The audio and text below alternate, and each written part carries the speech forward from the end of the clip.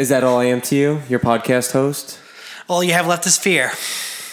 And fear it is. Welcome into JC and the Bull, 48 hours after the penultimate episode, but we are here delivering on our promise. The people needed their podcast. An episode to end all episodes. Tweets flooded in, a bunch of three-way threads. The people needed their podcast. Has there ever been... I just feel like I'm in Game of Thrones at a point now where like everyone's all in.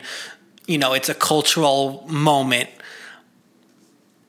But that episode, I've never seen as much conversation, and we're going to talk about Dany's turn and the whole conversation around it, but I can't, it's just, you don't want to be a prisoner in the moment, but that episode sparked an insane amount of conversation. No, you never want to be a prisoner at the moment. You never want to say Endgame is the greatest movie of all time. Well, you don't want to give a spoiler, but I really like it. It was a great movie. That a spoiler. No, I know. I'm joking, because everything is a spoiler. Right, for certain people who have yet to engage in entertainment. I have a whole point I want to make later. I mean, I want to compare to the Hunger Games. I want to compare to the Avengers Civil War. I want to compare to real life events that happened in 1984, and I'm worried about spoiling it to our West Coast listeners that are always a few hours behind. Sure, yeah. In some cases, 48 hours behind. But we're here to recap the penultimate episode, not of the season. Not of the season. Of the show. The ultimate penultimate. The ultimate jaw-dropper. The ultimate polarizing episode in which some fans are jumping off the ship of being fans. They hated it so much. The people either hated it or hated that other people hated it, and then people hate the people that are hating on the people that hate it, and that is Twitter in a nutshell. It's inception hate within hate within hate. So the most obvious glaring question: What do we just want to make sure those bars on our little garage band are working, and we're good. It's stuck in a standstill. All right, we're good. Where some people would laugh at our technology. I like to check our volume. Yeah, as our de facto producer, I respect that, and I respect your opinion. Because here's the best part of the show. Giving our best for an hour, putting it out there, getting nice reviews from our friends, and then one friend saying that you should just do it on your phone because your microphone is so terrible, anything will be better. That's what I do it for. You can put it out there. Either you like it, you take it. If not, send it right on back. Yeah. It is not your quest to listen, but if you do, we appreciate it, and we would also appreciate a Venmo request, a Venmo payment, and a review on Apple Podcasts. So what'd you think? Basically, the format of the show, JC and the Bull, we only have 2 more episodes. This is our penultimate podcast episode until we start the Survivor podcast, the binge watch from season 1. We will have to undergo a series of of traumatizing events and then have a podcast for 60 minutes. Which loved one will you bring? If you choose the wrong person, they will have a lifelong vendetta against you. It would be a national moment when Charlie came out on that island to see me. That'd be nice. Having said that, let's dive in. Joe, it's hard 48 hours to give a gut reaction to that kind of episode, but as you let it sit in there, you put it in the crock pot, you turned it on medium, and you walked away. What is your lingering feeling takeaway from this episode? Great question. So we're going to do general feelings about the episode. Then we're going to talk about Dany's turn for about an hour and a half, probably. And then we'll touch on some of the other small things, maybe predictions, and then move on. My general feeling on the episode watching it, I was miserable, appalled, and shocked. We're going to talk about who's surprised, who's shocked, about the surprised people and all that. I was very surprised. On the show, I've been defending Dany and kind of dismissing the critiques against her as sexist. I will continue to do some of those today. Prepare to be dismantled. Yeah, so we will do plenty of that in a second. But as I was watching it, I definitely appreciated the cinematography, the suspense, the use of music, that I did not know what was going to happen next the entire time. So it was very suspenseful. It was... Once it turned, though, it wasn't something I'm used to seeing, and it's been something that's been haunting me. I honestly didn't sleep well. I have been thinking about it nonstop. I've been arguing with you in my head for the last 2 days, and so there hasn't been not going to be a prisoner moment. There hasn't been an episode of television that's made me think more, because we've talked so much about Dany, and we're going to get to that, obviously, and we're going to stop saying we're going to get to that. We will eventually get to it, but looking back on it now, while I didn't enjoy it, it makes you feel so many different feelings, which included like anger, resentment, fury, confusion, self-doubt. And like, that's kind of what I want and what you so rarely get in a TV show. It's not a rom-com. I don't need everything to turn out the way I need to turn out. Like, I often look for a show or a movie to end in like a dark, different, cynical way because it's just, one, maybe more realistic, and then number two, it's less frequent. It's less common to see a show like that. So the more I've been removed from it, despite my many qualms with how it played out and how it built to that moment, I'm appreciating it more and more as at least a piece to like really discuss and think. There's a lot of depth there. There's a lot of thinking that I've done, other people, and we've all done, and I can't wait to talk more about it. So that, I think at the very least, we could disagree about the ending, but we're all talking about it and invested in it. And this episode specifically, not even just the show, gave us a ton to think really deeply about. I think that's fair. I think my takeaway is probably more of a summary of everything. Like a Sparks note? No, but like more overarching of the entire show is we entered, at least I did, we entered this season with really grand expectations, right? And I guess as fans of, at least speaking for myself, cinema, rom-coms, 8-season shows on NBC and ABC that kind of have these happy news followed by sad news, but you kind of hope for a happy ending in the end. Game of Thrones is not something that you can ever have a really, truly happy ending. You can't have everything go the right way and expect like that to be the fun way, because that would be disappointing because it would just end with the good guys on top, right? So for the fact that let me be the first to say we're going to get to Dany in just a moment, but for her to turn out bad should not have come as a surprise, and they're giving us another bad person in the show so that if she is on the Iron Throne or she is killed in the next episode, that we are either rooting for or rooting against it, because Cersei is now dead. She was the last real evil threat in this world. They want us to gravitate toward Jon and Arya and root for the Hound in the end and root for Sansa, because those are the only good guys left. So I have no problem with Dany turning bad. I just wish that the show, and I've said this every single podcast for 3 years, is the show had the opportunity, and you brought this to our attention via text, the show had an opportunity to do 20 episodes as opposed to, was it 13? That's the biggest crime of all, and I didn't know this, is that the show writers were the ones, they could do whatever they want, but they also have the right to be criticized for it. HBO gave them carte blanche, all the money they wanted. They said they could do 11 seasons. They can continue it. The show writers said they were done. They could finish it in 13 episodes. So they're the ones rushing it. And if they want to move on with their life, I understand it's tough, but pass it on to someone else.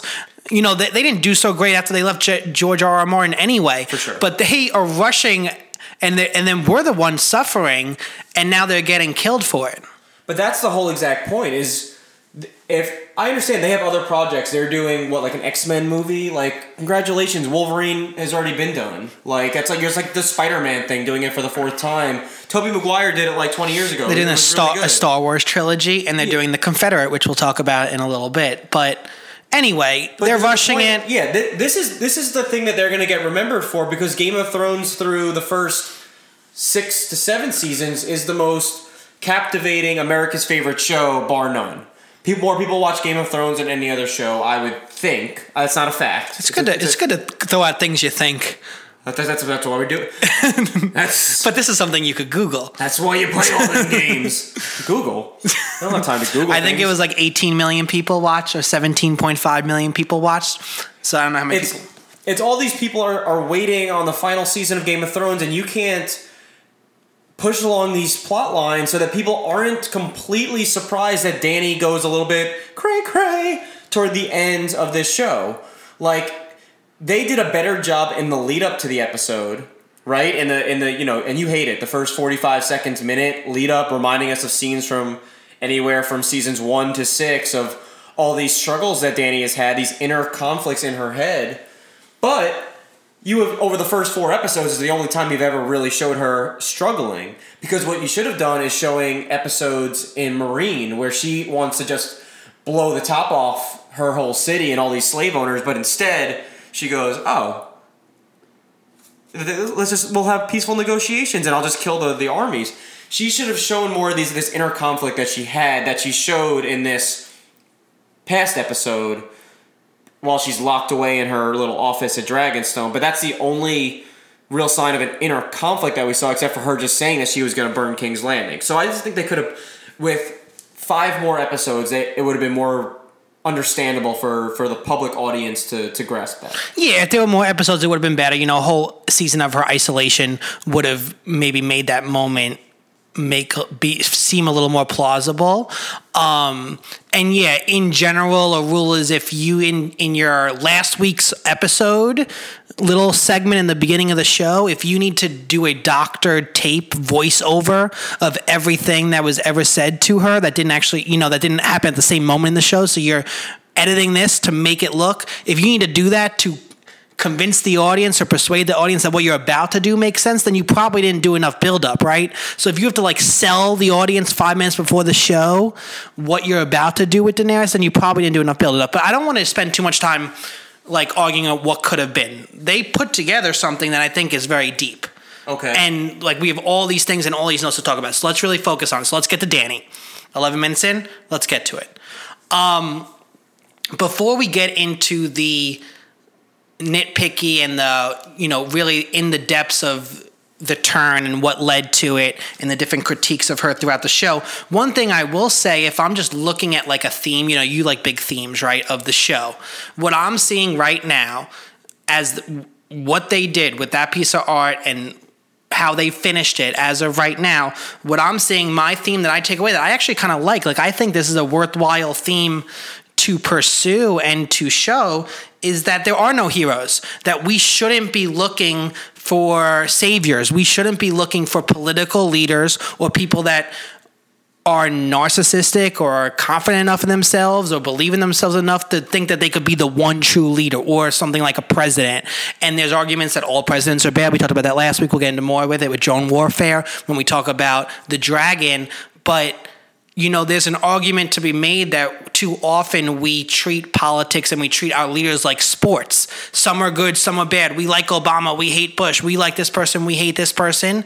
And really, they all are problematic. They all aren't actually truly safe or truly, at all times worried about every single person and trying to help every single person. And, something I took from the show, and it's a dark thing, is there are no heroes. We should have no faith in these leaders that want to be the true leader.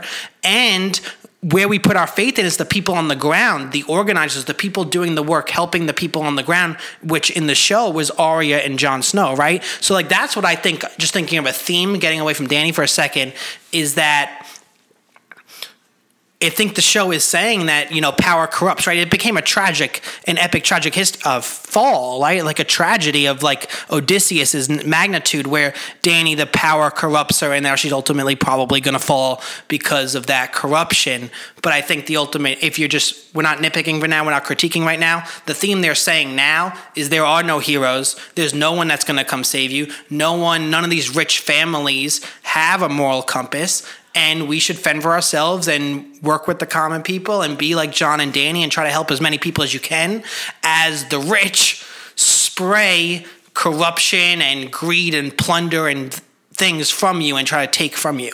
So I think it's a dark message, but I would say that's one more telling. Yeah, basically what they did was throughout the course of the show, they had Robert Baratheon to Ned temporarily to Joffrey. So you had kind of stupid to ruthless to Tommen, who was manipulated, to Cersei, who is back to ruthless, and now we have Daenerys, who in the course of this episode is the reincarnated version of the Mad King and the Mad Queen, and she is actually, and we haven't seen her, we haven't seen what she is like speaking to her advisors and who she elects to even keep as an advisor. Spoiler alert. She is more evil than the Mad King, because we saw that the green fire is going off in King's Landing, that was the plan of the Mad King, that if he wasn't going to rule, like he was going to blow up everyone. Everyone was going down with him. Well, Dany is so unamused that she strikes fear in all these people, and they were right to feel that way. And when it's all said and done, but she was like, if they don't believe in me and they don't love me, she expected to come over from Essos and Meereen and be just welcome with open arms for people that don't even know who she is. She obviously had her struggles early on, but she felt an isolation in the North, and is just so ticked off by this Varys, Tyrion, Jon dilemma that she decided that, boop, light went on. Everyone's coming down with me. She's hearing all these voices in her head push her off the edge, and she did what the Mad King failed to do, and it's really just destroy the entire capital, which I don't mean to be a prisoner of the moment. That would make me consider her more evil than her father. And we're all rooting for her this whole time to make it over across the Narrow Sea and team up with Jon and this Dorne and Tyrion and all these this dream team of good guys and good girls, good people. And she turns out to be arguably the worst ruler of them all. We'll see, obviously, to be determined. But that's kind of what you said. There are no heroes. The heroes are Arya and Jon. And they are the only ones left to try and prevent the most maybe ruthless, evil rule of them all. But then that almost contradicts the fact that there are no heroes. Like, they were totally helpless. Arya could kill Daenerys next episode, but 1 million people just got killed, children. Right. So there are no heroes. No one's going to come save you. I think that's the ultimate message. There's a couple things I want to unpack there. I'm starting to get a little excited because we're into the Daenerys conversation. Right, why don't you unpack first? We're going to fully get into get your suitcase out. Rating levels of evil and whether that's a worthwhile distinction to make. We're going to get to that in a minute. First, I want to do, which I think is a fair critique of Dany this entire show, and is, if this is what you're arguing, then I think you could make the case that her turn made sense. You said that she came to Westeros expecting everyone to love her, put very little work into it, and then got irrationally angry when people didn't love her automatically. I think that comes from her white saviorism, right? So in the very beginning, we talked on the show years ago, and I even brought it up last week. I dismissed it probably too quickly last week and kind of took the agency of Grey Worm and Missandei over some of Daenerys' past acts and basically said they believe in her, so maybe we should too. But I think it ultimately is like, Daenerys has 2 black friends, and that's shielding her from some of this criticism, and I think I made a mistake. But so I think if you're gonna make the case that Daenerys, tell our producer to clip that and save it for next week. If you're gonna make the case that Daenerys' turn makes sense, you have to do it the white savior way. I think you can't do it the emotional, you can't do it the burning the Tarleys way, and we'll get to that second. I think you have to do it the white savior way. That from the very beginning, she was using the abolitionist movement and proximity to black and brown people to launder her tyrannical power grab. So she is ostensibly going after noble means, and that's supposed to, be a facade and serve an illusion for us, mostly white people, I think fell for it potentially, that she's out for the right reason. She's trying to save all these people. She's trying to serve all these people. She doesn't want slavery. That's a very easy thing to get behind, right? But what many people, book readers for sure, because there were more hints at her tyrannical nature, but also people of color have noticed that, anytime a white person comes in and wants to save it and be the one, and I'm going to save all these people and I'm going to be the leader in Westeros, like you can't trust that person.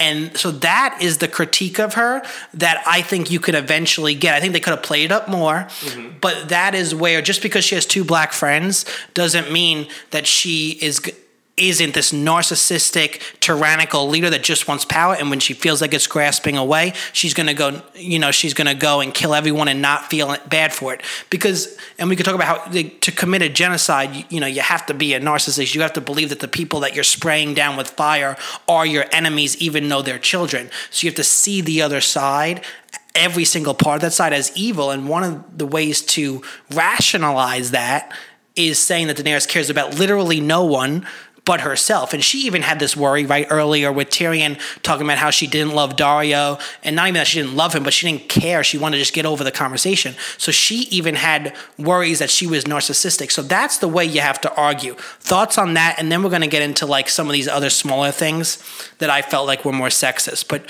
what do you think about that being the reason that she turned, that she was just like a narcissist and only cared about power the entire time and didn't actually care about Missandei, Grey Worm, the Unsullied, the Dothraki. She might have liked them, she might have loved them, but she cared more about her power than doing what's best for them. Yeah, I don't think it's even up for debate that the power trumped all those things, because I think that she rose to power based on her empathy for people who have been treated unfairly, obviously people who were enslaved. That was her calling card. It was like, she's like, I didn't liberate anyone, they liberated themselves, but she obviously gave them the opportunity, the lens to free themselves, and they all bought in and they supported her, and they supported her claims to royalty and power, and that was her rise in Easteros, right? That's what it's called, in Meereen and Essos. But when she got to Westeros, like that, it's like she lost sight of those things, because it's like being so close to what you have been clamoring for your entire life, and then it's like forgetting how you got to where you are. Like, where did you get these armies? Because you promised these people different lives, and they're now fighting and doing all this stuff for you.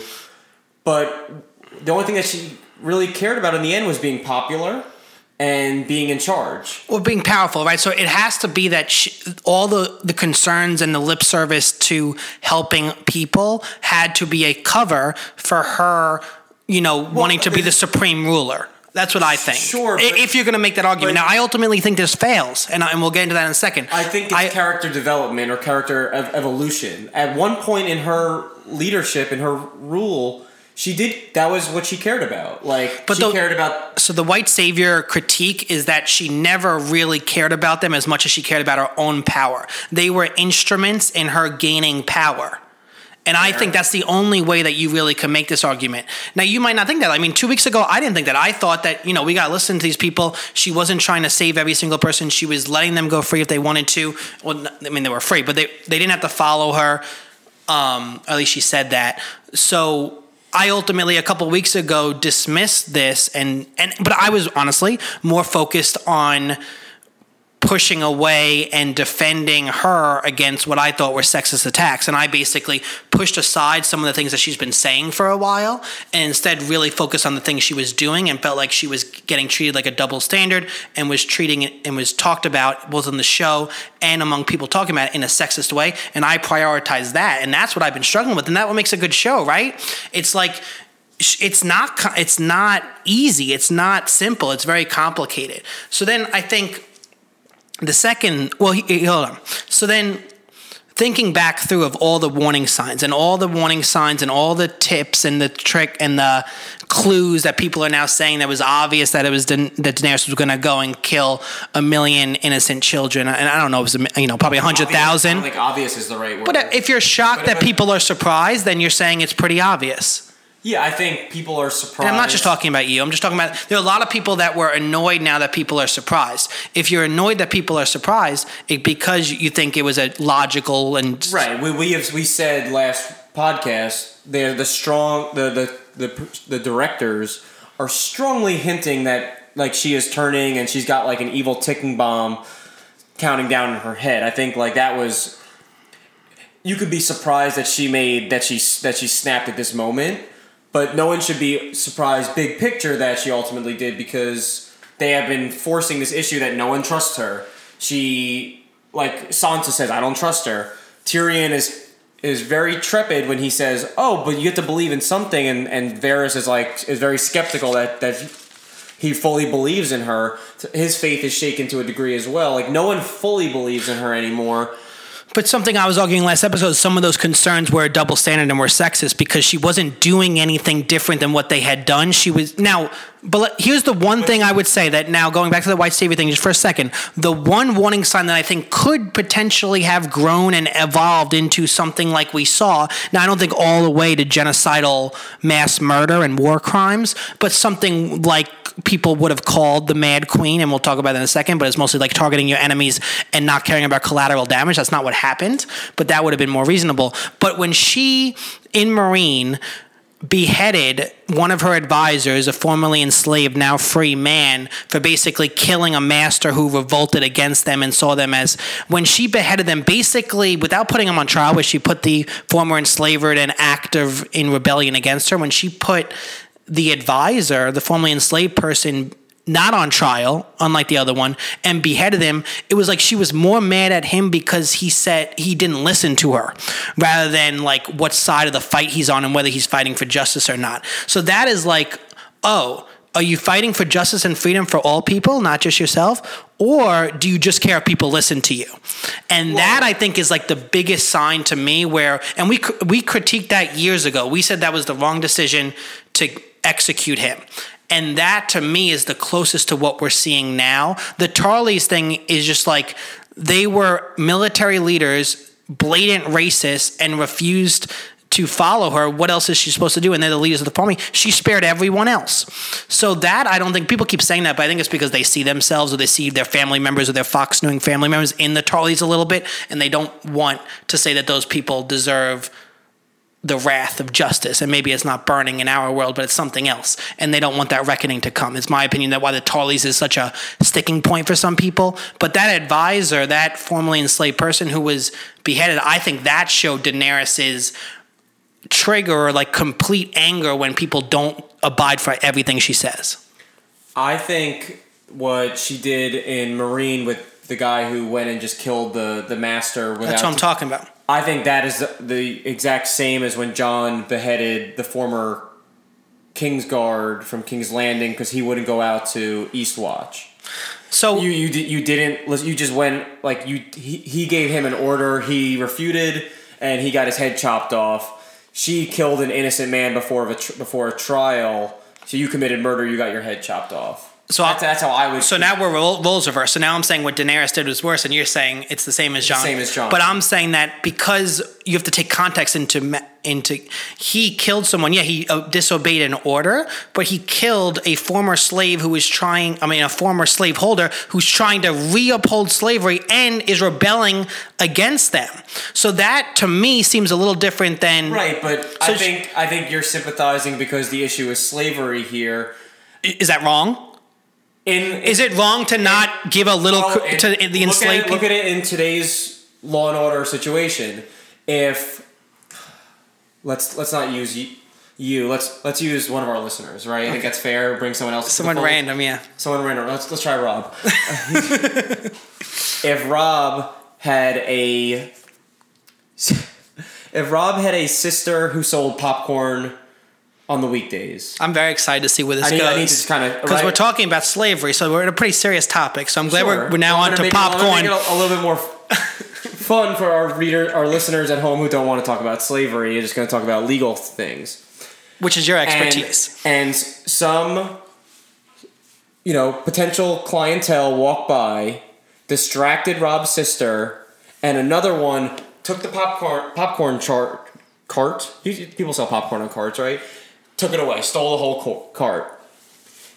Rob now goes and kills the person who stole the popcorn cart before a trial. The analogy... Would you say that Rob should be allowed? You're making your analogy breaks down because you're making a vast difference in the offenses where the offenses with Daenerys weren't that different. So the person that was on trial tried to kill the queen and tried to kill formerly enslaved people. So he was on trial for basically... He didn't have his trial. He wasn't declared guilty. But you made it popcorn and murder where it was basically... attempted murder and murder, but I'm saying that the stealing popcorn is too trivial. There was no verdict yet in this trial. He wasn't at least declared guilty. I understand what you're saying, but I'm saying that you have to take into account what each person did and the degrees of seriousness. So the sequel would be that Rob went back, hit the guy, and took the popcorn back. I think the guy who took the popcorn first is more wrong than Rob who took the popcorn back. So the enslaved it's an ethics thing. Yeah.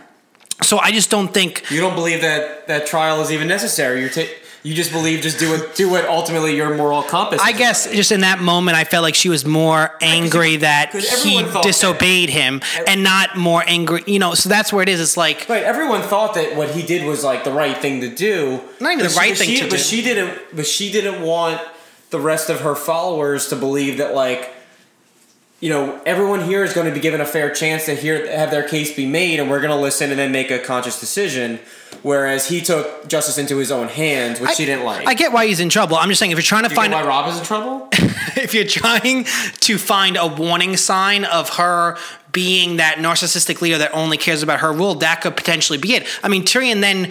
And now we're way back and breaking down way previous seasons off the top of our head. But Tyrion then in later episodes about Ser Jorah says a leader who executes people who are devoted to her doesn't inspire much devotion. That's a glaring critique and criticism of what Daenerys did to that guy. So I'm just saying that, like, that's all I was saying. So that would be one thing. But I want to get to, this is almost like I'm making a big counter argument. And I eventually want to get to where I think the episode fails and the logic fails, and where Daenerys, it wasn't obvious that she would go and spray thousands and hundreds of thousands, and I keep changing the number because I don't know how many people and civilians she killed.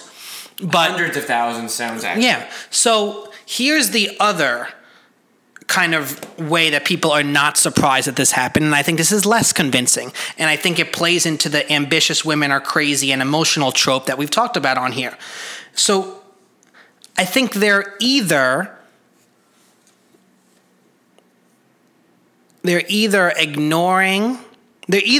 overrating and exaggerating things that she did, and we talked about this last episode too. So they're either taking the things that she's done, like burning the Tarleys, burning or crucifying the enslaved people, burning Missandei's former master, some of the brutal things she did. They're either exaggerating how radical that is, because again, there's a big difference here.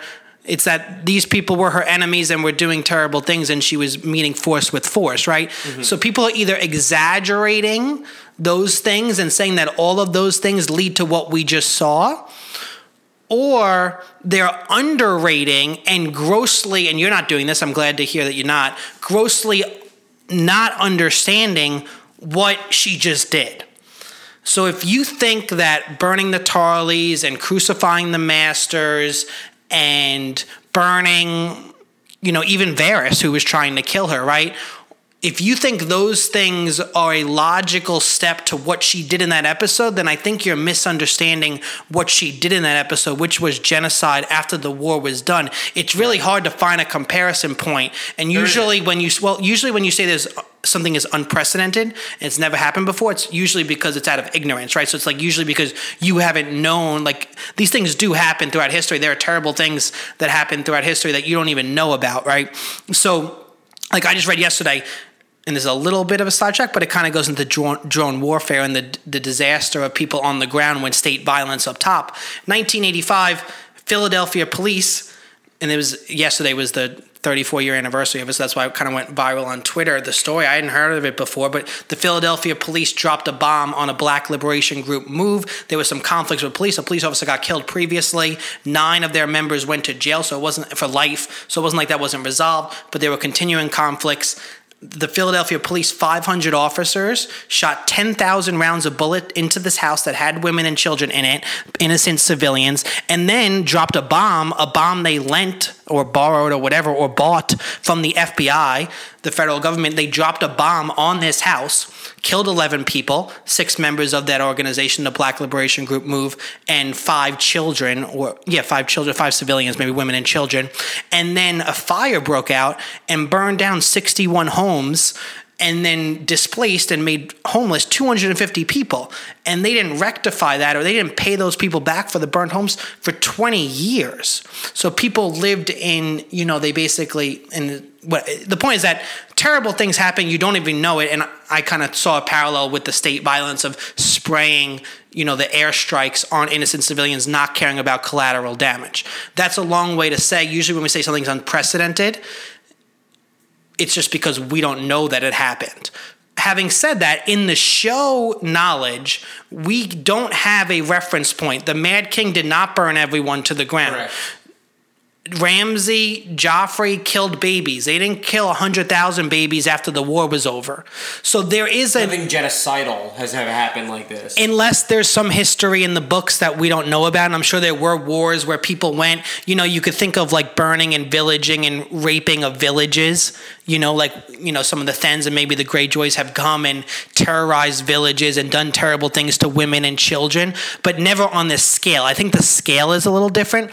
And just the idea that the war was won, it was over, it was unnecessary. The white flags were up. It wasn't as if, and this is where I think the logic breaks down, if she, after the war was won, burnt and killed every single soldier and Cersei, she would still be considered by Tyrion, by Jon, and by many of the viewers as the Mad Queen. These people surrendered.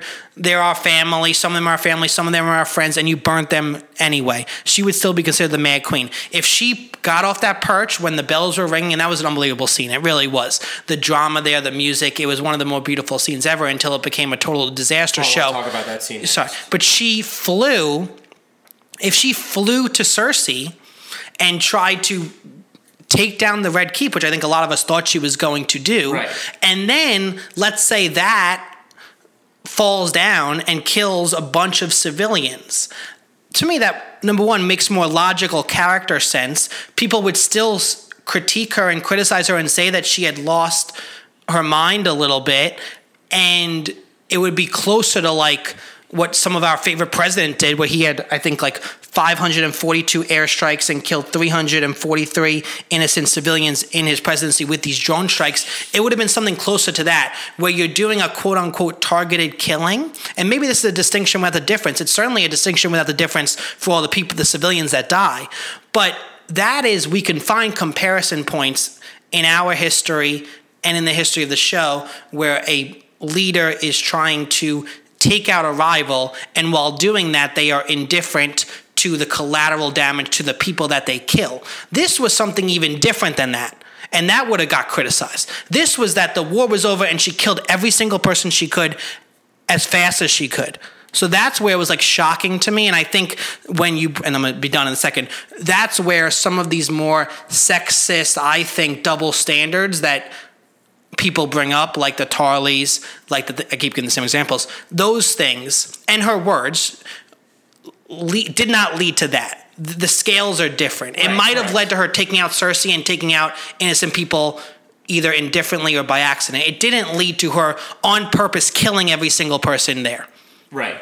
And in that moment, it's kind of like when you watch a murder trial and they say, like, I blacked out and this craziness and I killed someone. Like, I think it was out of her grasp, like the madness flipped on. And no, the show did not adequately give examples where she did slight crazy things. It went from 0 to 100 in a major way. And the only hints that they provided were people discussing that she was acting this way. But she did not act irrationally in any way to date. And you made that point a week ago, which resonated when it actually happened. They could have showed her, again, struggling in her, like, show her in isolation for a few episodes, show her just not showing up to all these things. They didn't do that adequate, and that's a fault of the show and the show directors by making this a 6-episode season. In the switch, in the scene where they're ringing the bells, this is, because we're kind of going to drift off of Daenerys right now. Well, I have a little more, but... Sure, but we're going to drift off of her. But you do the battle, yeah. There are 4 different people that they show in that scene. Jon is exhaling. He's so happy that this war is over and people are stopped. He hates death more than anyone. He's like seen enough of it, and they just finished this war, this Battle of Winterfell. He just wants to be done. He helped his queen, and it's just his queen, Joe. Nothing more. So he's done, and then all of a sudden he is like absolutely terrified when he sees her take off. We're gonna get to what Jon's gonna do next after. Dany at this time is shaking. She's having like a physical breakdown. A physical battle is going on in her head where she is like, it looks like when you're a kid and you fight with a sibling. Anyone who has a sibling knows when they like I can say piss off, right? Well, I did. When they piss you off and like they just put you over that certain level where you're like trembling to like punch them in the face. That's Dany right there having this mental breakdown. It's way worse than that because then she goes and kills hundreds of thousands of children. But they're showing her like shaking, red, trembling. Tyrion is watching, staring at the bells, and for a moment he has slight relief. And then to see the Drogon take off into the air, he is like, I cannot believe it. Like, he is like, I have told everyone when the bells stop. So he is betrayed and all of his faith has been proved wrong. As Varys said before he died, I hope I'm wrong. Well, Varys was right. Shocker.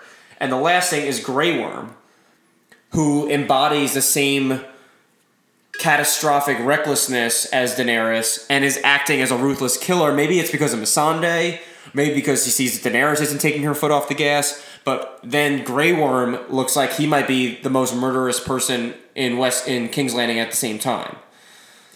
Any of that resonate with you at all? Yeah, of course. I just think, to put a pin on it, like that moment was obviously, it could have gone a different way. It could have went for her after Cersei. They went to the more radical thing. They could have made, and this is why, Dany's turn, it's both maddening and thought-provoking, because it's thought-provoking because it does give credibility to the fair critique that we talked about before, that, she almost used her proximity to black people and she almost used her abolitionist endeavors to launder her own tyrannical views, her own tyrannical desire, her need for power. That's a fair critique. But I do think this ultimately fails, because instead of having her go after Cersei, having her do genocidal war crimes, it makes it seem like instead of they wanted, it just fails as illuminating storytelling, where basically now the whole show, after 76 hours, it's almost like the show writers are like, yep, the racists and the sexists, the people that said all those things about the Dothraki, about the Unsullied, the people that said these terrible things about Daenerys when it wasn't fully warranted, you know what? They're right. And we could disagree with their reasoning, but basically the end of the show is basically like, yeah, she's crazy. Girls gonna cry. Ambitious girls are crazy. Power-hungry girls are crazy. And look what they did to you. And it basically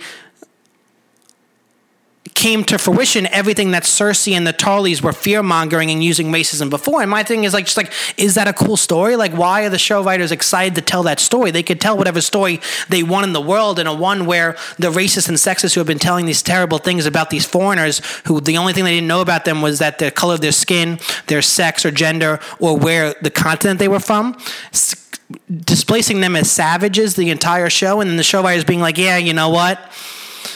They actually are. That's like a terrible show, and that's why no one trusts them to do the Confederate. It's another thing where it's like, the show writers say they're going to do the Confederate, which is like this dystopian alternate reality where the South wins the Civil War and slavery continues, and it's like, why?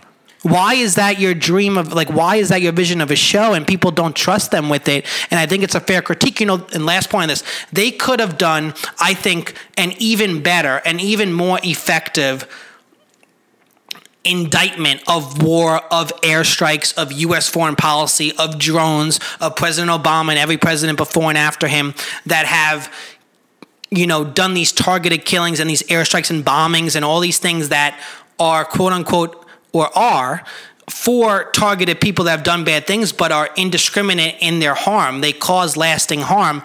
They cause collateral damage. The way the show was shot, the war scenes were shot, the dragon was very clearly doing airstrikes. It was very clearly like drones, like a weapon of mass destruction among people that can't deal with that type of weaponry, right? And that would have been such a better critique on war and on our foreign diplomacy and on our foreign war efforts. But if they had Daenerys go after Cersei and not care about the collateral damage, but instead it's almost like this clean way of you know what? War, if Daenerys didn't go crazy, actually Tyrion and Jon's plans would have been fine, and very few people would have got killed. And I actually was excited in the middle of the episode. I'm like, look, they were all worried about killing all these civilians, and they didn't. They didn't have to. But that is almost an indictment of war isn't like that. So they could have made it more messy. They could have made it more morally ambiguous. Instead of now the debate is just Daenerys is crazy and she killed all these innocent people.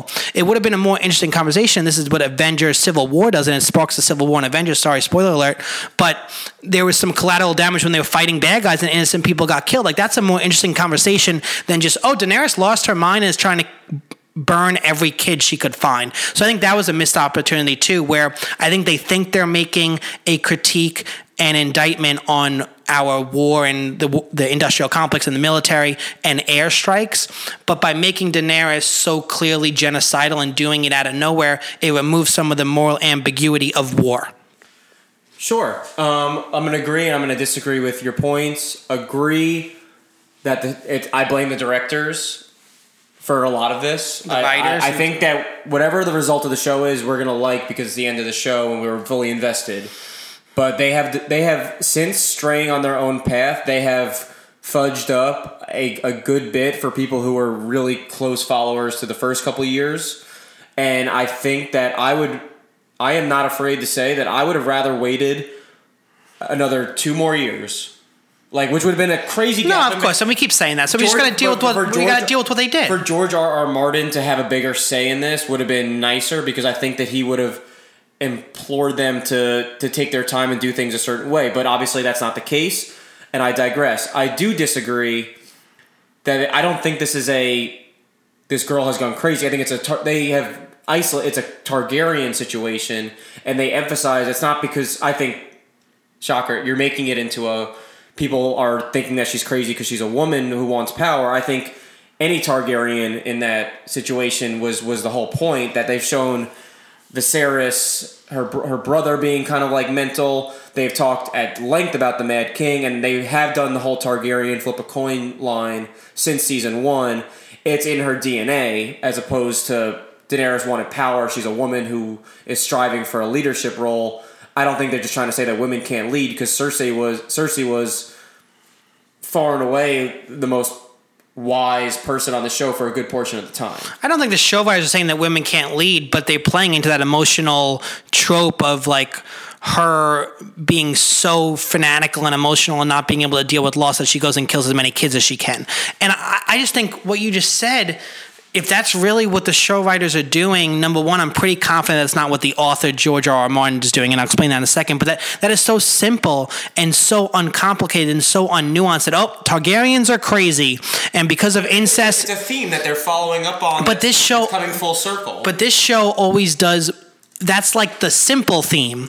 The simple theme is, the Targaryens, because of incest, half of them are crazy, and the Dothraki are savages. Like, that's the simple theme. The deeper theme that, like, I think the books got into more is, like, no, the Dothraki aren't the only people committing war crimes. They're not the only people raping and savaging people. And the show showed this for a second when Jon killed his fellow soldier who started to attack and rape a woman. It's the Lannisters and the Starks. It's the white people too. It's not just the savages. So I think there's always this initial overarching theme that actually, once you break down, it's not as simple as that, because life isn't as simple as that. There's not good versus evil. It's not just, it's not as simple as I think you're saying it is, or that maybe the show writers are making it to be that. It's not, Targaryens are crazy and everyone else is fine. No, I think the deeper thing is that anyone going for power maybe doesn't have the best interests of people lower than them, or the leaders that we so often root for aren't worth rooting for. Like, that is like a deeper, more complex theme than just, there's a couple Targaryens, some are crazy and some aren't. Like, that's less, that might be what the show's doing, but it's less interesting to me, for sure. So you would prefer them to take this evil view of women that you hate, as opposed to sticking with the Targaryen theme, which is, I believe, to be the true part. It's not about women, it's just about, like... That she's like a bipolar character that has a sympathetic side for a portion of her life and has a crazy side at a certain point that we just saw the light turn on for her, that she's now a little bit of woo. See, so that, yes, it was using all this language to, like, I think it's like bipolar is a specific disease that people are diagnosed with. So it's not like... Right, this is not literally bipolar disease. I know, but we're using these... You can have multiple personalities. I think we're being loose with our words, and I think the show is being loose where it's like, now she's going to go on this genocidal rampage for no real reason, and that's where the logic breaks down, and I think that's the failure on it. It's not that I'm wishing... I know it's not no reason, but there's no reason for killing every single kid. There is. You can make the argument that there's a reason for her to go after Cersei and not care about the damage she caused. There's no reason that I'm arguing, and it's just my view, that she should have went on that genocidal rampage without actually going for Cersei. But I'm not saying that I want them to say that women are evil. I want it to be more complicated than both of those things. That women, if they go for power, they end up becoming too emotional. That's very simple and dumb and a sexist trope. And just Targaryens, half of them are crazy, is also a silly, uncomplicated thought. It's more that, like, who are these leaders? Why do they want to be leaders? What role does power and privilege and wealth and not really having to care or experience the life of common people or people that don't look like you? What role does that have on the people that are residing over us? And are any of them really qualified to be the leaders? Or, what the show never talks about is the common people and them organizing and them rising up. And maybe none of them, the Starks, the Lannisters, the Targaryens, the Baratheons, like that, I think is what we were hoping when Daenerys said she was going to break the wheel, is that she would bring democracy and a more just system. But really what she meant is she was going to eliminate everyone else and just have herself be the one true ruler. But I think what we would hope from the show is ultimately saying is that none of these powerful families should lead everyone. None of these powerful families or none of these powerful rich people actually know what's going on with the commoner. That would be a more nuanced, complicated theme, I think. But I mean, these are my views. For sure. And to end, her whole mission was to break the wheel. But what she has done is she has just spun the wheel. She is now on top. Well, that's the and done so in not only the same but a worse version of everyone else who has since inhabited the throne. She is, and the Targaryens are back on top. But guess what? She has created enemies in what she did in the last episode, and there might not be a wheel because everyone will be petrified of her. But eventually, I think that I don't know. We'll get to it, but like it's going to lead to an uprising that they don't want this tyrannical ruler who is. What she wasn't so many episodes ago is she is now a tyrannical ruler. I don't think there's any arguing she's ruthless. But we've spent a lot of time on Cersei. We've spent no time on Cersei. I mean, Daenerys. I was looking at Cersei. But quickly, the breaking of the wheel thing, I think that's something we talked about, and I think that is kind of a semi-cool thing the show did, where us and Tyrion projected our own views onto Daenerys' comment that she wanted to break the wheel. We thought that was democracy. Tyrion thought it was democracy or a more fair system. And what it ended up being, and we don't know what her plan was at the time, but more and more, at least the way the show is portraying it, was that she meant to stop the wheel, break every other wheel, like the little spokes. So kill every other family and, just like you said, be the one true leader. So she wants to eliminate everyone else and be the one leader, and that's why she never wanted to talk about a succession plan with Tyrion, where we kind of were wrong in assuming her best interest and assuming democracy, where she never really brought that up. Okay. I'm going to say a point. If you have something to say. If not, we're just going to move on to the next one until we find... We're going to do... These are quick hitters as we look ahead to the final episode and just kind of put our finishing touches on this episode. In terms of battle, the most lopsided battle we've ever seen on this show, could you imagine what she would have done with 3 dragons and a full army? Because that would have been a knockout in round 1, for lack of a bad analogy. I mean, it's like, and I think we texted about this. Once Daenerys learned how to fly vertically, she beat all the Scorpions after they just took out one of her dragons in the previous episode. All she had to do was learn how to go to 40,000 feet in the air, and then all her problems were solved. She destroyed dozens of Scorpions instantly. Yeah, so I think there's a lot of conversation, right, about all these battles, and the utility of the dragons and how useful they are varies and changes very quickly, and I think there's a lot of content on that, and I like how we spent 50 minutes on Daenerys. I think some of the deeper psychological stuff. So I don't want to... Because I do have thoughts, obviously, about this, and I don't want it to seem like we're just like bashing the show. But the one thing I did notice was this battle didn't really have counter punches. Not this battle, this entire war didn't have counter punches in the moment. So Blackwater and the Battle of the Bastards, there were ebbs and flows, ups and downs. Tyrion does something, and then Stannis responds in the battle, and then Tyrion gives a speech, and then Tywin ultimately comes in. In Blackwater, you have, Ramsay luring in Jon, and then you have Jon and them doing a fight, and then you have Ramsay circling them, and then you have Peter coming in. It's like back and forth. These last 2 seasons, every single battle they had was lopsided, and one of the sides was like completely and utterly overmatched and unprepared. So whether you go from Euron's 2 surprise attacks, one on the dragon and one on the ships with the Sand Snakes and the Greyjoys, whether you go with Daenerys spraying the Lannister gold in the Lannister army, or you go to this battle, there was no back and forth. No. Whoever had the upper hand had the upper hand all the way, and it was maddening to see Cersei have no real backup plan. It was maddening, I think, all the things that Varys said all of the last episode, that now it's distressing, or 2 episodes ago, it's now distressingly even.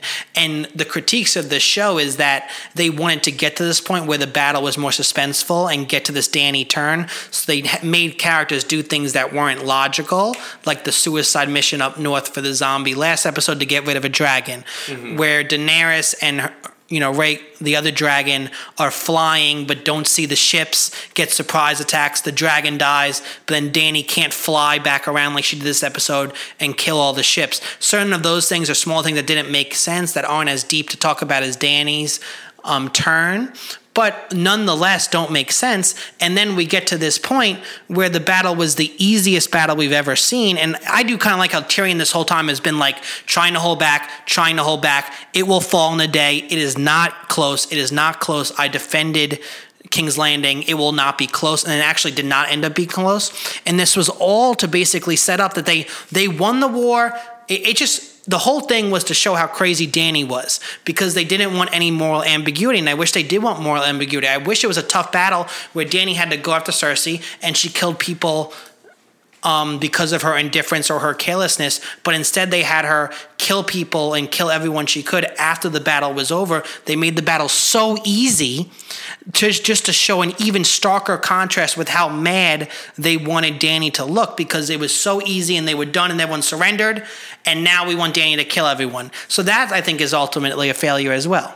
Yeah, I think that's a great point, is like it was so lopsided, and then she did what she did. Like, it was no sweat. Like, she just still trepid. And it just would have been more interesting if Cersei had like a wildfire plan or something besides the crossbows. It was disappointing that there's not even a scorpion on the perch of the Red Keep. Yeah. Like with the queen, with like that the mountain could handle. And it's a disservice to Cersei, right? You and I have both been saying how she's like a really good strategic and one of the strongest leaders, and you were saying how she like became Tywin. Like Tywin wouldn't be holding up all helpless, and I don't think Cersei that, like, not aware of where Euron is, if the Golden Compass had been destroyed, and I don't think Cersei would have done that. So I think the show failed Cersei there too, where they kind of make her this helpless damsel in distress with no solution, and they make Daenerys this kind of helpless. She is totally overcome by her own emotions and she can't control herself. So I feel like they did a disservice to both Cersei and Daenerys. Speaking of whom, I think the way they ended it, people didn't like. They thought she probably should have been skinned alive or like burnt alive. It was fine. I think fine. With Jaime, I thought it was good acting. Yeah, both of them are great actors. They did love each other. Right. She was so overwhelmed that you almost didn't want her to see Dany. You wanted her to die from anything else, and she did. It was just kind of a farewell, and kind of like Jaime has fought beside her, for at least him to die with her. It was nice. I really enjoyed the battle with Euron. I thought that was exciting. Euron is so crazy, which made it fun when Jaime killed him. Even though I'm sure Euron still thinks he killed Jaime. Yeah, right. Like Euron is that guy that like thinks he won when he clearly lost. Yeah. He's like, I killed the Kingslayer, dude. You're dying in Kingslayer. He texted all his friends like, Jaime's dead. I got it. It was easier than I thought. But yeah, everyone was disappointed. Like she was. No, that was fine. I think that was fine. Way more. It was funny is you did the death. I don't know if you did one for this Sunday. I missed it. I doubt it. No. You did like the death pool and the betting. I did notice you weren't there for episode 3.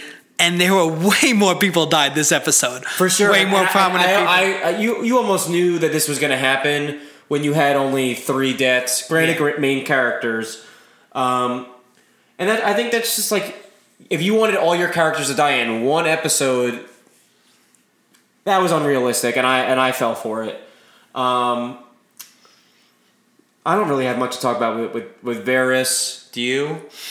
The only thing I would say, Varys is one of my favorite characters of all time. He ended up being right. Now, I think the reasons for why he was being right are the reasons that I was kind of critiquing as double standard and sexist. But I liked the scene with him and Tyrion to finish. That was emotional. It was well acted. When he goes, I hope I'm wrong. I do really think he always cared about the realm. I do really think, he's almost a good, some people would say, a good model of how fandom should be, where you're not loyal to these terrible teams all the time, and he's kind of like a fair weather fan. But when it comes to politics, it's like, or comes to, you know, trying to have the right opinion, you have to change when the facts change. Sure. And he did. Now I would criticize his view that Jon is no doubt the better leader. I think we all like Jon and gives really good speeches, but he's failed in strategy. He never really showed that he's got the kind of qualities that would make him better than Ned was. But I think Varys was always fighting for the realm. I think it made sense for her to have him killed. He was trying to kill her. He was trying to poison her. What I didn't think made a lot of sense was his Raven plan, where he was just going to sit in the basement, write a note, then fold it up, write a note, then burn it. Like, you're obviously going to get caught. Varys is smarter than that. The idea of poisoning her food with the girl, that's pretty lock in step with normal stuff. Un-Varys-like. But the sitting there with the writing seemed, maybe he truly was conflicted. He knew Tyrion was on the other side, didn't know what to truly do, and was scared. But he also felt like his plan, you know, she wasn't eating, and that was like his main move. So then, all right, she's not eating, you can't just worry about this Raven, and then who is this Raven going to? Like, who's going to care? They've shrunken the board so much. Like the Prince of Dorne, who they won't even name anymore because they don't care about him. He's not going to care. Sansa already knows. So who is this letter going to that's going to diminish Dany's power? And the last thing with Varys is, obviously we saw the exchange with him and Jon in the beginning of the episode.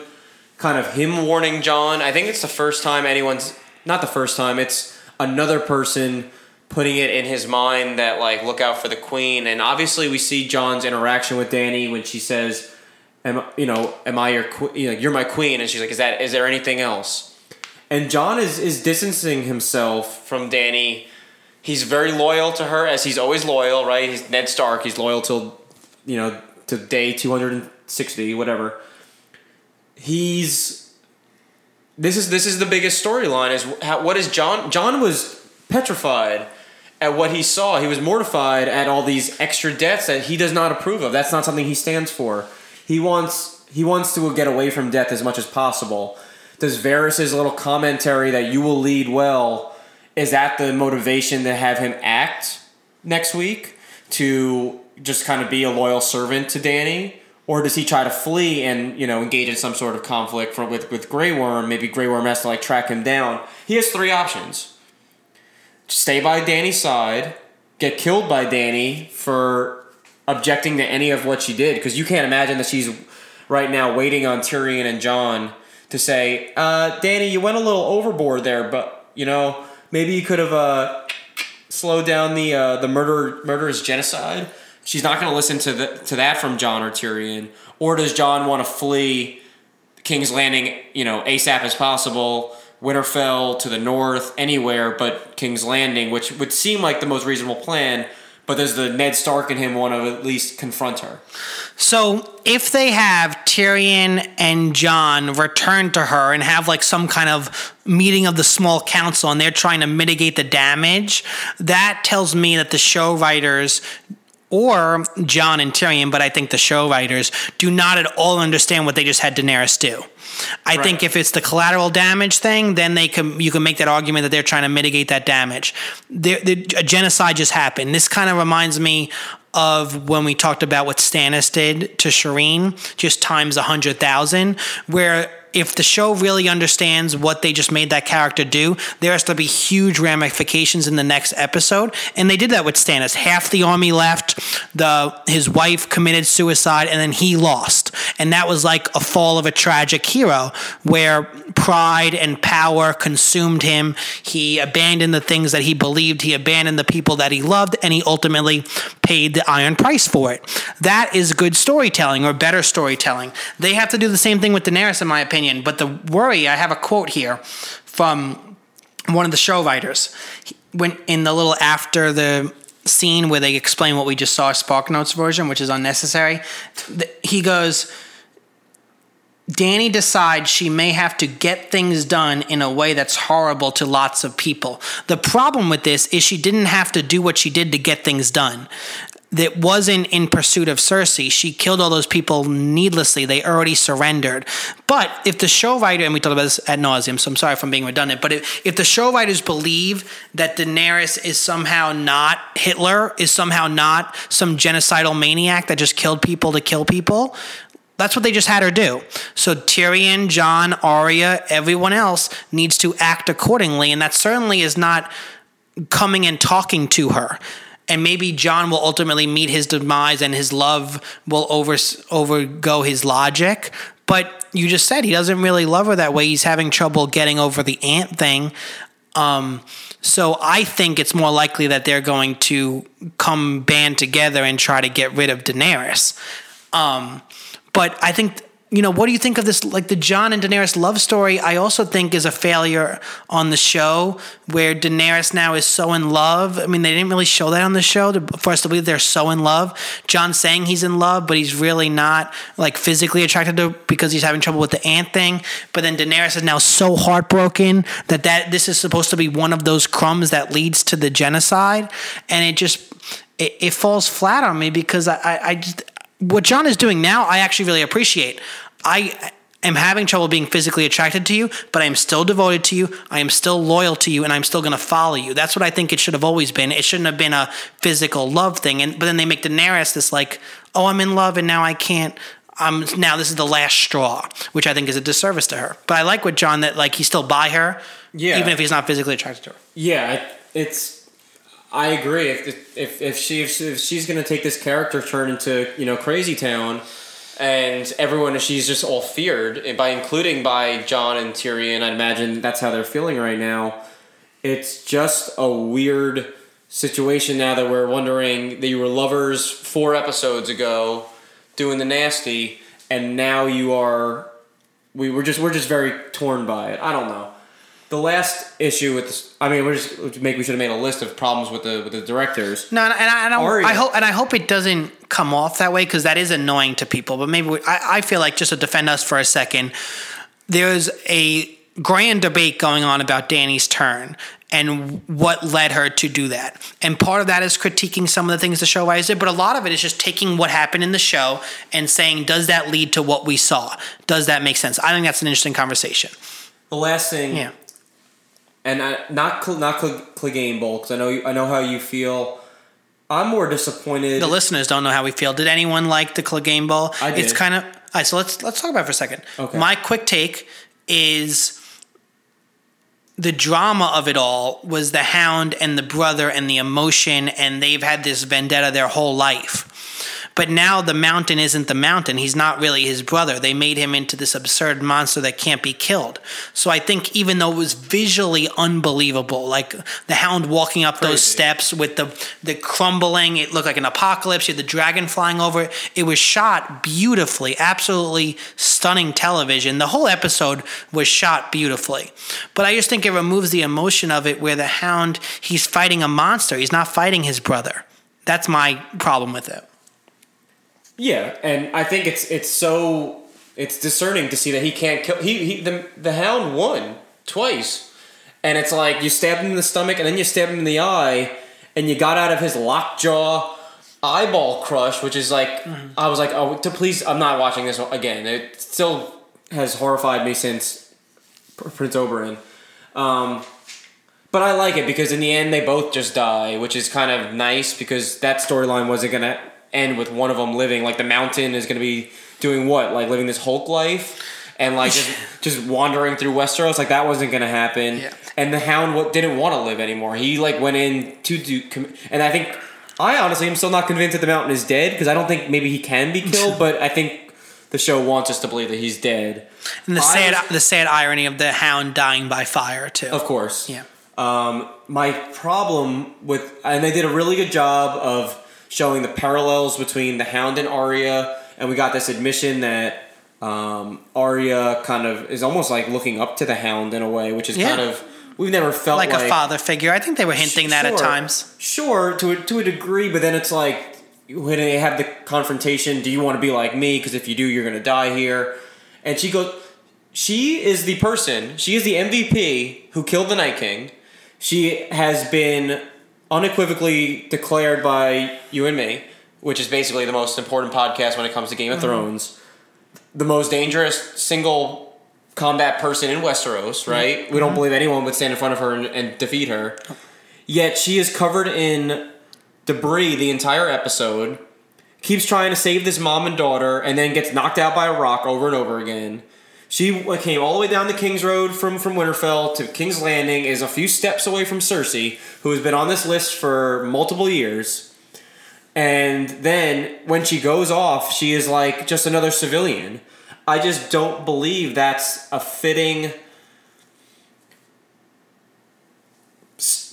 plot line for Arya in this penultimate and critical importance episode to just kind of be just around. Like, I'd rather her not even... I'd rather that she drift off into the city for a little bit than keep showing her falling down and getting up and doing literally nothing.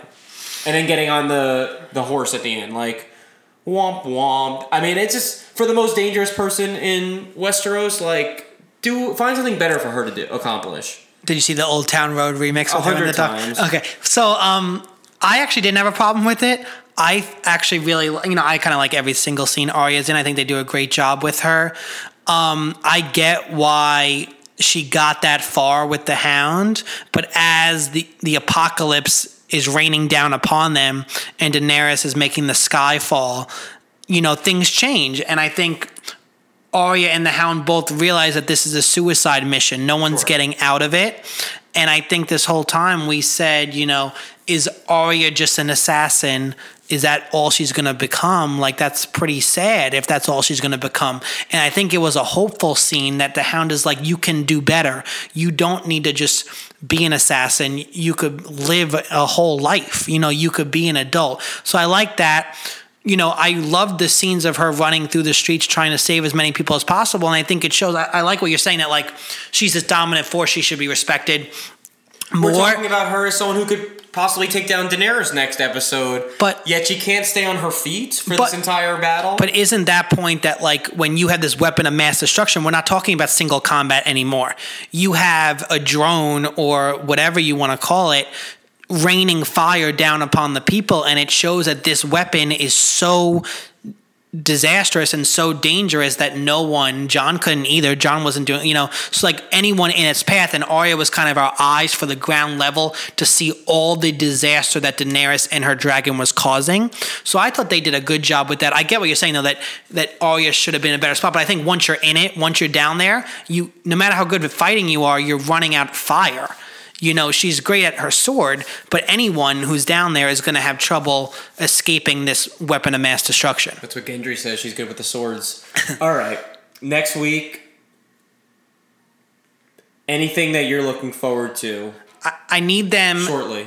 I need them... We got their full attention. I need them to understand the gravity of what they had Daenerys do.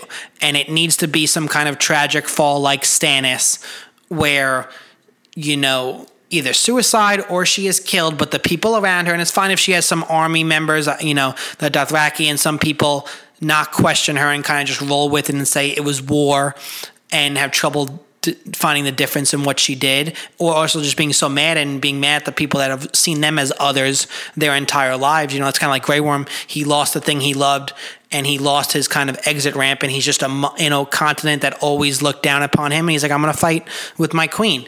So I get people sticking with her, but Jon, Tyrion, Arya, obviously, I should not be sticking with her, should obviously be plotting against her or just totally going rogue and living by themselves.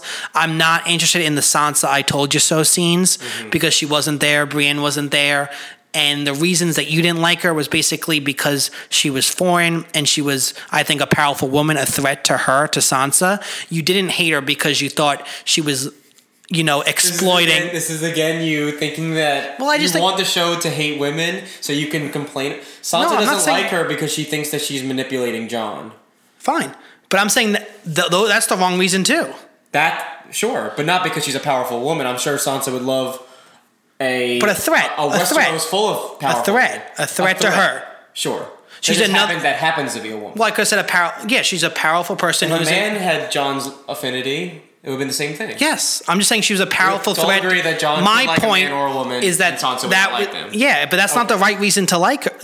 I think that was her. the right reason to dislike her was because whatever you saw in Meereen, which Sansa saw nothing in Meereen about her maybe like only caring about power and whatever. But so I don't want Sansa's "I told you so" moment. I want Arya, Jon, and Tyrion to try to do something, but I really don't care, honestly. At this point, I think people looking like if the Starks end on top, like it's not a happy ending. They just killed 100,000 innocent people. Daenerys did. So I just think that's the show. Regardless of outcome. I think regardless of outcome, the message to me is there are no heroes. You can't trust political leaders. These rich families are out for themselves and no one else. And I'm not going to forget the North's racism towards the Dothraki, towards the Unsullied, towards Grey Worm Missandei, towards their xenophobia and refusal to like anyone that's foreign. I'm not going to now champion them if Sansa ends up on the throne and say, oh, the Starks and all their northern lords and northern families won, and that's a good ending. I'm not down for that. So I think they should go the dark route and let the throne be destroyed and let no one be leading and let everyone go chill with Tormund up north or wherever they want, and Tyrion have his wine thing and be sad and happy at the same time. But the Starks winning means nothing to me because it's just like another rich family taking over that had their own problematic views. What do you want to see in the last episode? I think that we are going to lose a very important main character again. I think Tyrion is about to be the end of House Lannister. Which would kind of be a fitting thing for fans of the show who dealt with the ups and downs that come with the Lannister house, and we all rooted for Tyrion, and he kind of hinted that he might be on his way out when he made that deal with Jaime. I don't think Daenerys is going to forgive anything that he's done, not that he did anything wrong objectively, but she doesn't see things through the same lens as anyone else. Well, hopefully he's not there to reap that justice. Hopefully he leaves. But yeah, if he stays, he's going to be in trouble. Sure. I think. Would you stay around if your leader became Hitler? It might not be that easy to get out of her grasp, especially with Killer Grey Worm on the loose. I think what this is going to be is Dany is sitting on the Iron Throne at the end of the show, and we have our next version of the wheel. We have the Starks and the Baratheons. Right? We have Gendry and the North, and all these other forces are going to be plotting to overthrow the Mad Queen, just as the Robert's Rebellion was so many years ago. I don't know if it's Arya's Rebellion or Sansa's Rebellion or Jon's Rebellion, or we can call him Aegon's Rebellion. It might get even a name. It's going to be a ending with the rebellion. Basically, we went through all this killing and chaos and power struggles for the same old to happen. So I kind of like that theory that it's like... Is it because isn't that the message? No matter who's on top, no one's happy? And it's like this dark thing where like, unless you disrupt the entire system, it's just going to be another wheel, and even the people that think they're breaking the wheel are just another poke on the wheel, and it's kind of like a dark ending. That's pretty cool. You see what's going on here? Yep. The Pelicans got Zion coming to New Orleans. And we end the show with breaking news. That's a spoiler for the NBA draft, so I'm sorry, people on the West Coast. But that's a... I'm not even going to give it. Whoever was taping the NBA draft to watch next week. Sorry. Yeah. Sorry. We laughed less this episode, so I don't know if it was as an enjoyable episode, but the episode was kind of dark. Yeah, I don't know who was happy. Yeah. Last episode, I feel like we were yucking it up a lot more. Well, yeah. We only have wasted. One more episode of JC in the Bull. Until Survivor's finale. Yeah. And then That's tomorrow. I know. Who do you like the most? I like Devins. I mean, I like Gavin as well. Devins is feeling himself. He's like running around. Nervous. He loves being like the little villain. It's like, dude, you're just kind of annoying. I like Victoria. Why? Because I think she's playing like a quiet, smart game. She's been Aurora is the one. You want to talk about twists? You can't have Exile Island and have just Devins come back. So Joe, Kelly, maybe that other beefcake. One of them is going to outwit, outlast, and get themselves back in the show, and they have a chance to shake things up late. But that was such a shortcut. But Devins has, first of all, been voted out, came back, and made some really crafty moves since he's been back. So it's going to be a lot, even if like Joe were to come and start dominating challenges, unless he plotted to overthrow Devins. Joe is the only one, I think, or Kelly, because she's a very good player, or David, one of these veterans to come back and just shake S up. Well, Devins has an idol, so he's automatically in the top 4 too. So he's in a perfect position. So basically, he's going to get down to the final 3 decision. So he'll get to the top 4, and then he's either wins immunity, he's automatically in the top 3, or whatever. But the Edge of Extinction is a little crazy, where after Devins, they basically just keep people on this island the entire show. And now it's almost better to be on that island, because now Joe didn't have to go to any tribal council. He wins a challenge, and now he's in the final 6. Yeah. And then he just has to win 2 immunities in the like. It's almost like for Joe, I'm sure he'd rather Edge of Extinction. He doesn't have to talk to anyone. Doesn't have to play the game. He just can kind of live on his island and do a couple challenges and get to the end. But I doubt they let someone like that win. But we'll see. You could say that Westeros is kind of on Exile Island right now, and we're just hoping for someone to step up and maybe shake up the game. But yeah. And a last positive thing: we're so invested in the show. It sparks so much conversation and controversy, and of course when it gets this big, everyone's going to critique every little thing. I think the Dany conversation is one of the more interesting things that any show has ever done. For sure. And it's not as much critiquing little things the show has done. It's like, this is super interesting, super deep, let's talk it through. And that's cool if a show does it. It's kind of like Tony Soprano, like, is he a good guy or a bad guy, right? So like, I think that's one of the big things, right? Sure. So it's like, good shows do that. Yeah. So I don't want to blast the show so much. I've definitely enjoyed it. It's been a wild ride. I think that's based on their earlier work. I think I just wish they didn't. I still love every episode. They didn't rush these plot lines. Of course. The show is about the characters as much as it is the plot. Yeah. And with that, we'll see you next week. Last episode of JC and Paul.